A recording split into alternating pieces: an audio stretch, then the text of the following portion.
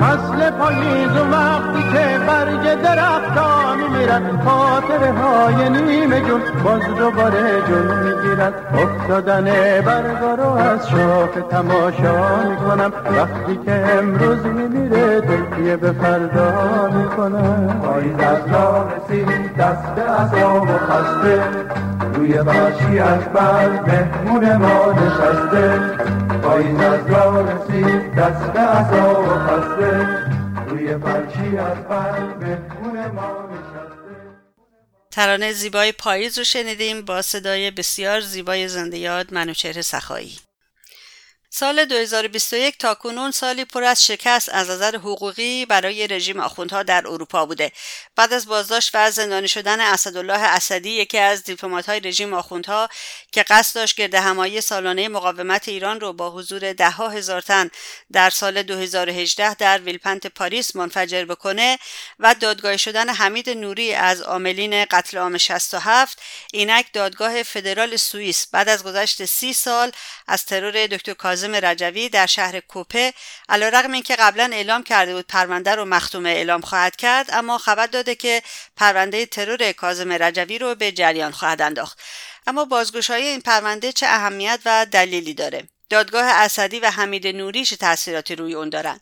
نقش مقاومت ایران در بازگشایی مجدد پرونده دکتر کاظم رجوی چه بوده؟ آیا بازگشایی این پرونده میتونه کمکی به جریان افتادن پرونده های ترورهای دیگری که توسط رژیم آخوندها در کشورهای اروپایی انجام شد باشه؟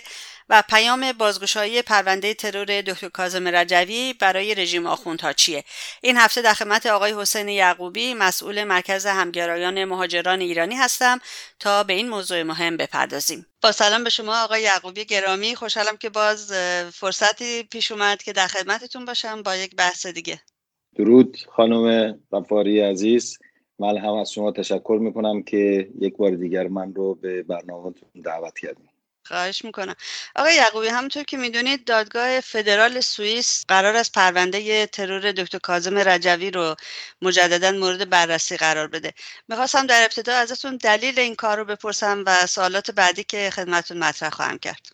من اولا درود میفرستم به روح پرفتوح دکتر کاظم رجوی، شهید بزرگ حقوق بشر که واقعا ما همه مدیون تلاش‌ها و زحمات ایشون هستیم در صحنه بین‌المللی در مجامع حقوق بشری که جنایات رژیم فاشیستی حاکم بر کشورمون رو افشا می‌کرد و همونطوری که خودش گفته بود حقوق بشر رو نهایتاً با خون خودش نوشت.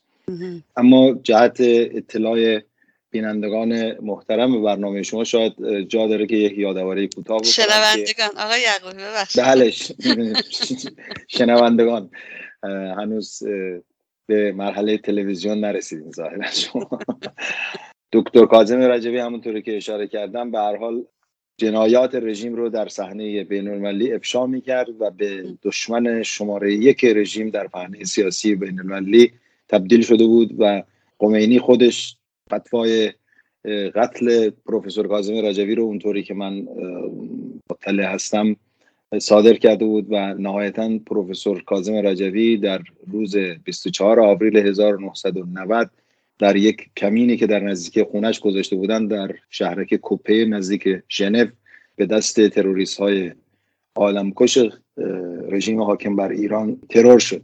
همون موقع دادستانی سوئیس 13 نفر از این تروریست‌هایی را که همه اینها با پاسپورت دیپلماتیک وارد خاک سوئیس شده بودند، اینها رو مورد تعقیب قرار داده بود که اینها چند ساعت بعد از این جنایت خاک سوئیس رو ترک کردن. بعد نهایتاً 2 نفر از اینها هم در فرانسه دستگیر شدند. دولت سوئیس خواستار استرداد این افراد شد که دولت فرانسه هم در یک اقدام شنی و واقعاً شرم آور میشه گفت که یک ننگی بود برای کشور فرانسه که خودش رو مهد دموکراسی میدونه، تا اونجایی که یادم هستش در شب کریسمس بود مثل اینکه 2 تروریست رژیم رو تحویل آخوندها داد به بهانه اینکه منافع ملی فرانسه میتونست مورد تهدید قرار بگیره. به هر حال این جنایت بعد از 30 سال اونطوری که مرسوم هستش پروندهش مختومه اعلام شد که من سعی میکنم در ادامه گفتگومون بهتون توضیح بدم که چطور به جریان افتاده و برادر آقای کاظم رجوی بعد از اینکه این خبر مختوم شدن پرونده رو بهشون اطلاع میدن به دادگاه بالاتر مراجعه میکنه و درخواست میکنه که این پرونده باید کماکان مورد بررسی قرار بگیره، چون شامل جنایت بر علیه بشریت میشه. این بود که این پرونده رو دوباره دادگاه فدرال عالی سوئیس به دادستانی دستور داد که پرونده باید در جریان قرار بگیره. آقای یعقوبی، ماه اوت سال گذشته، سال 2020، یک گفتگو ما با هم داشتیم درباره اینکه آمریکا اسامی قاتلین دکتر کاظم رجوی رو لیست گذاری کرده بود و شما در این باره توضیحاتی دادید. سوالم الان این است که باز شدن و به جریان افتادن این پرونده تو سوئیس از چه اهمیتی برخوردار هست؟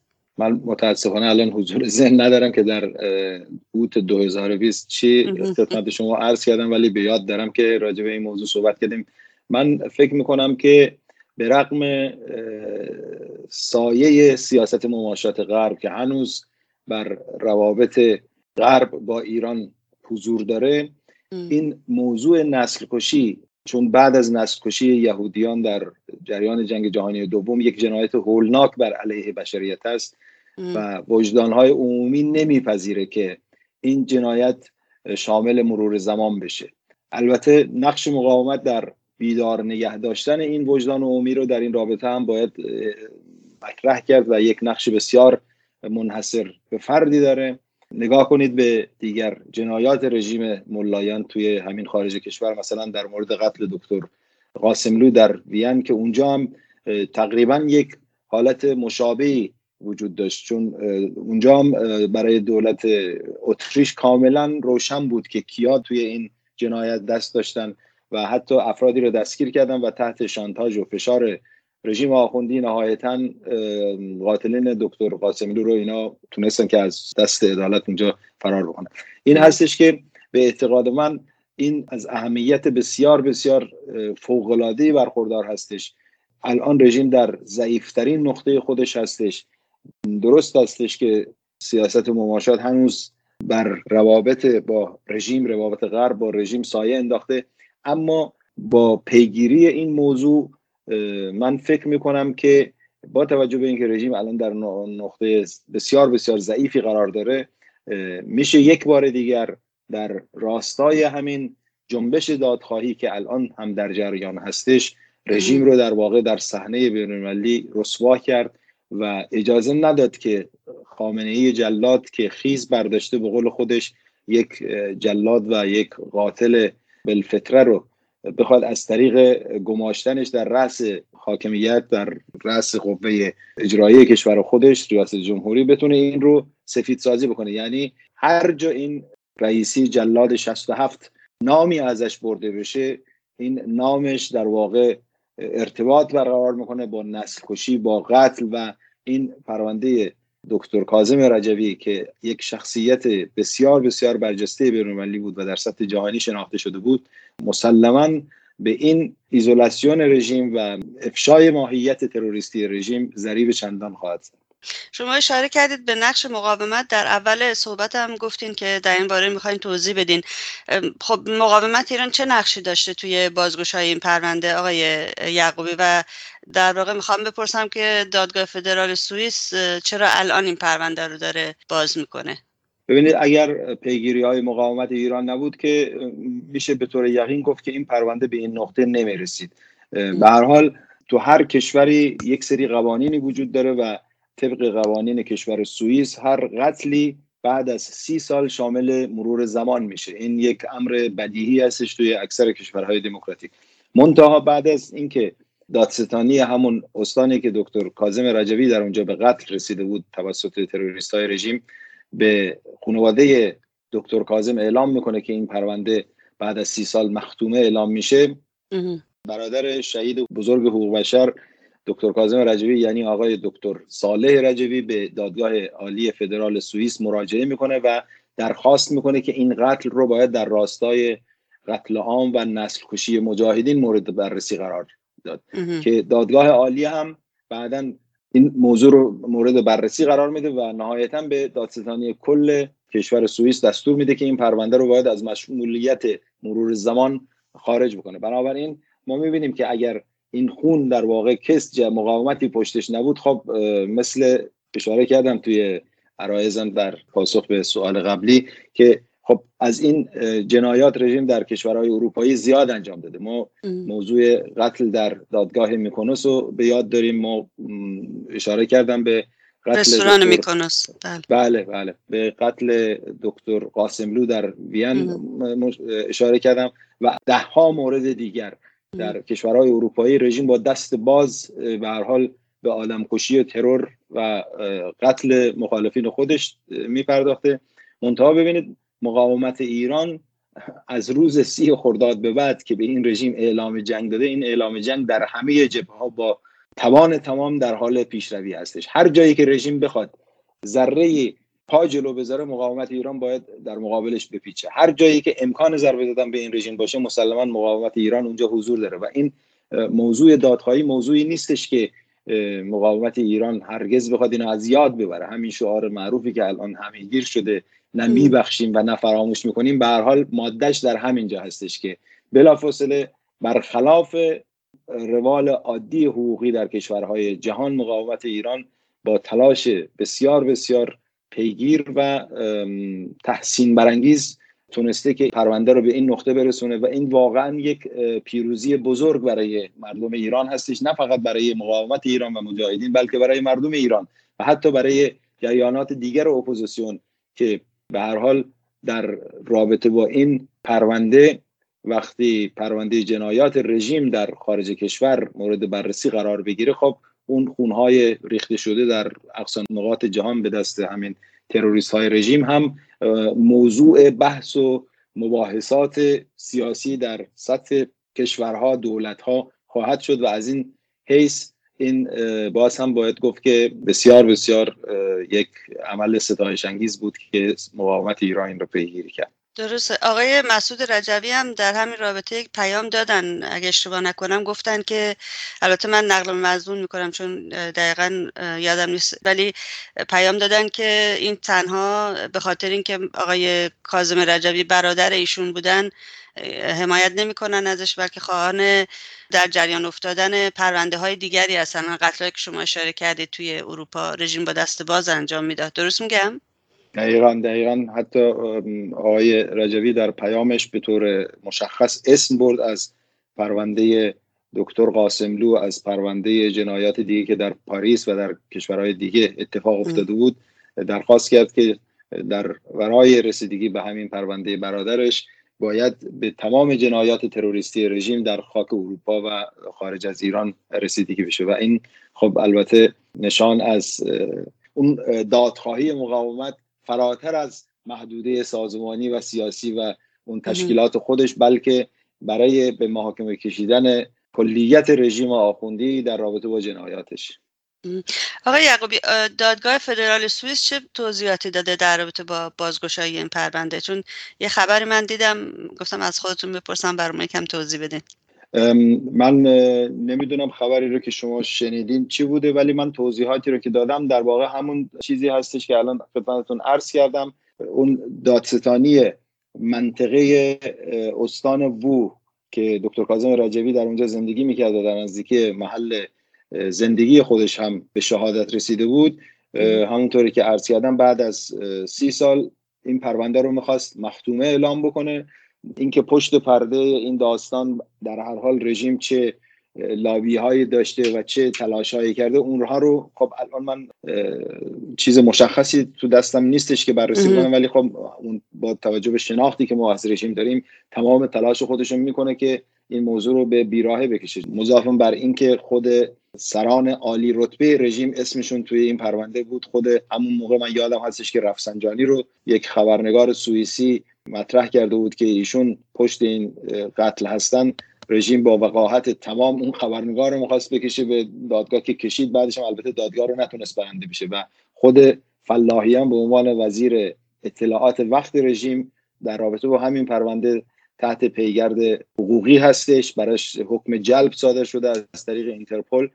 و بعد از اینکه این اتفاق افتاد، خب همونطوری که عرض کردم این پرونده رو دکتر صالح رجوی دوباره به دادگاه عالی سوئیس مراجعه کرد اونجا و خواستار این شد که این پرونده نباید بسته بشه، باید باز بمونه، چون استدلال خانواده دکتر رجوی این هستش که در واقع این یک قتل فرد نبوده، این در راستا و امتداد یک نسل کشی بوده که از 30 خرداد سال 60 شروع شد، در سال 67 به اوج خودش رسید و رژیم در امتداد اون قتل عام هستش که هر کس که در رابطه با مجاهدین باشه و مخصوصا دکتر کاظم رجوی که خودش دستی در افشای این جنایت داشت، نسل اینا رو میخواست از بین ببره و این توضیحات رو طبعا دادگاه عالی پذیرفته که دستور داده که این پرونده باید کماکان مورد بررسی قرار بگیره و نباید بسته بشه. اشاره کردید به قتل عام 67. میخواستم از تو بپرسم دادگاه حمید نوری که یکی از عوامل این جنایت هست توی سوئد الان در جریان هست، چقدر توی این قضیه تاثیرگذار بوده آقای یعقوبی؟ دادگاه حمید نوری خب البته یک پرونده جدا از این موضوع هستش، اما من میتونم بگم که این گاه خودم هستش که در هر حال بی تأثیر نیست. بنابراین شما ببینید الان یک موجی هستش که در یک فاصله زمانی خیلی کوتاه در اروپا راه افتاده. اول اون پاسدار تروریست و دیپلمات تروریست رژیم رو در بلژیک گرفتن و محاکمه کردن و الان توی زندان هستش. بعد اسدالله اسدی، بله اسدالله اسدی که دیپلمات رژیم در سفارت رژیم در اتریش بود. بعد از اون به فاصله کمی همین حمید نوری دستیار رئیسی جلاد، شکنجهگر، کسی که در قتل عام 67 نقش کلیدی داشته، این رو دستگیر کردن و مسلماً ببینید این خبرها علاوه بر حوزه حقوقی در سطح کشورها هم مورد بحث و تبادل نظر هستش، مورد پیگیری هستش، سوژه یک خبرهای جهان هستش، مخصوصا دادگاه حمید نوری. خب این علاوه بر این که افکار عمومی رو به این نظریه نزدیک میکنه که ببینید موضوع کشتن مجاهدین فقط کشتن افراد اپوزیسیون و یا مخالفین رژیم نیست، این یک جریانی هستش که ببینید رد و پاش از بلژیک و سوئد و ژنو و همه جای دنیا، از فرانسه و این ور اونور دنیا گرفته همه جا وجود داره. بنابراین موضوع نسل کشی رو اینجا وقتی مطرح بکنه، شما خودتون رو بذارین جای قاضی که الان میخواد پرونده دکتر کاظم رجوی رو مورد بررسی قرار بده. بنابراین این تحت تاثیر این شرایط هم قرار میگیره، یعنی بی تاثیر نیست، به اعتقاد من میتونه تاثیر داشته باشه. درسته. هم شما اشاره کردید آقای یعقوبی که دکتر کاظم رجوی تنها قربانی عملیات‌های تروریستی رژیم توی خارج کشور نبوده و پیام آقای مسعود رجوی هم بهش اشاره کردید در همین رابطه. به نظر شما آیا باز شدن این پرونده میتونه کمکی بکنه به ترورهای دیگری که توسط رژیم در خارج کشور صورت گرفته و شاید در نهایت دادگاهی برگزار بشه درباره اونها هم؟ طبعا این کمک کننده خواهد بود، همونطوری که من در توضیح سوال قبلی عرض کردم. ببینید الان موضوع نسل کشی، موضوع قتل و موضوع ترورهای رژیم شده به اخبار یک اروپا میشه گفت.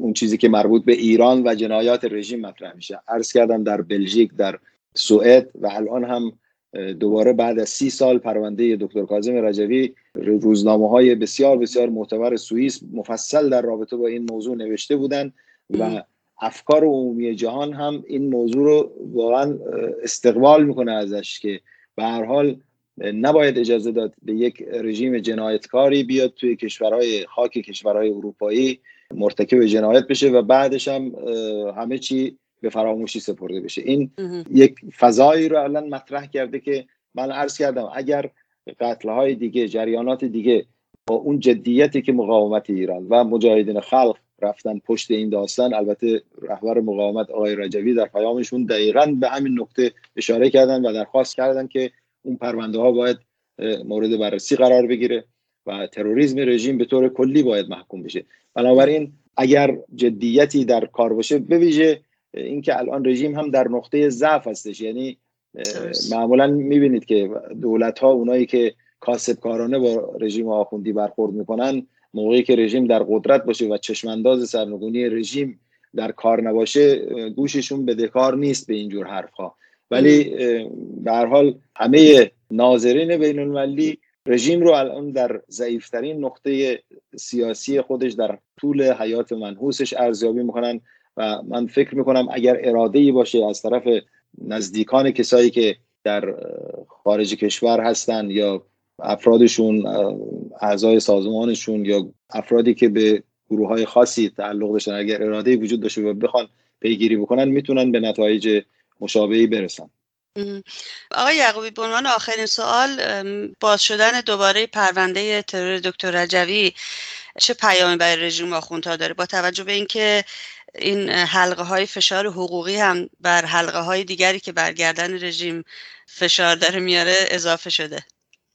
من فکر میکنم مهمترین پیامش این هستش که اولا مقاومت ایران هرگز از پیگیری جنایات رژیم دست بر نمیداره. ببینید بعد از 30 سال مقاومت ایران تونست با تلاش پیگیر و ستایش انگیز خودش پرونده دکتر کاظم رجوی رو دوباره به جریان بندازه. از طرف دیگه من فکر میکنم که این یک پیام وحشت و ترس به سران رژیم و مخصوصا اون باندهای آدمکشی که در این گونه جنایات و یا جنایات مشابه نقش اصلی رو داشتن در اونها ایجاد میکنه و این احساس رو بهشون میده که اونها هرگز از عدالت گریزی نخواهند داشت، حالا چه رژیم بخواد باشه چه نباشه. متوجه هستیم؟ بعدش هم این موضوع به منفوریت رژیم در بین نسل جوانی که واقعا این موضوع رو ندیدن. به هر حال 30 سال از این جنایت گذشته، نسل جوان 30 ساله های ما تقریبا فکر میکنم الان 2/3 جمعیت ایران رو تشکیل میدن. به هر حال این اخبار به گوش اونها هم خواهد رسید.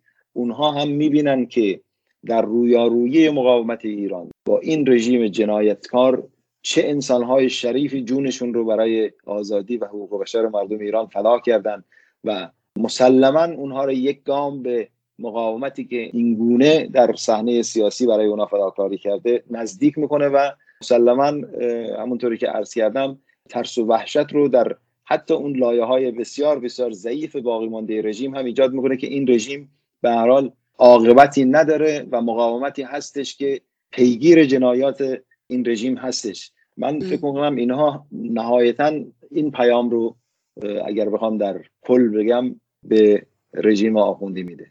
درسته، پیام ترس و وحشت. بترسید که همه چی در راه هست، به هر حال سرنگونی که نهایتش هست.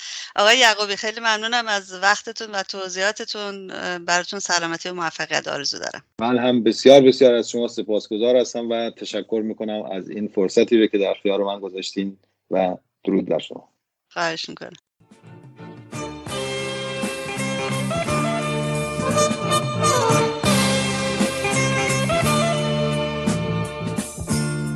وقتی که دستای بود قفس مرغ گرفتار و شکست، شوق پروازو نداشت. وقتی که چلچله ها خبر فصل بهارو میدادن، عشق آوازو نداشت. دیگه آسمون براش فرقی با قفس نداشت. واسه پرواز بلند تو پرش حواس نداشت. شوق پرواز توی ابرا سوی جنگل و بدون دیگه رفته از خیال اون پرنده صبور.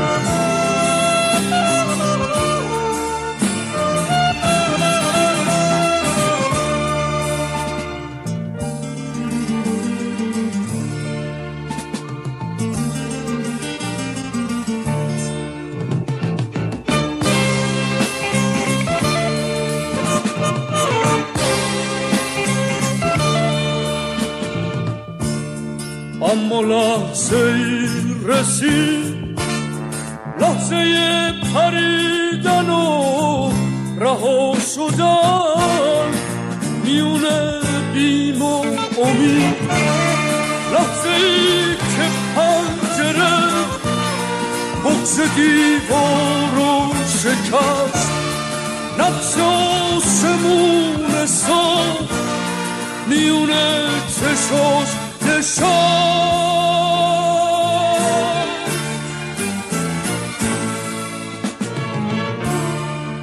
مرغ خسته پر کشید و افق روشن دید، تو هوای تازه دشت به ستاره ها رسید، لحظه ای پاک و بزرگ دل به دریا زد و رفت، بوی پرواز بلند تن به صحرا زد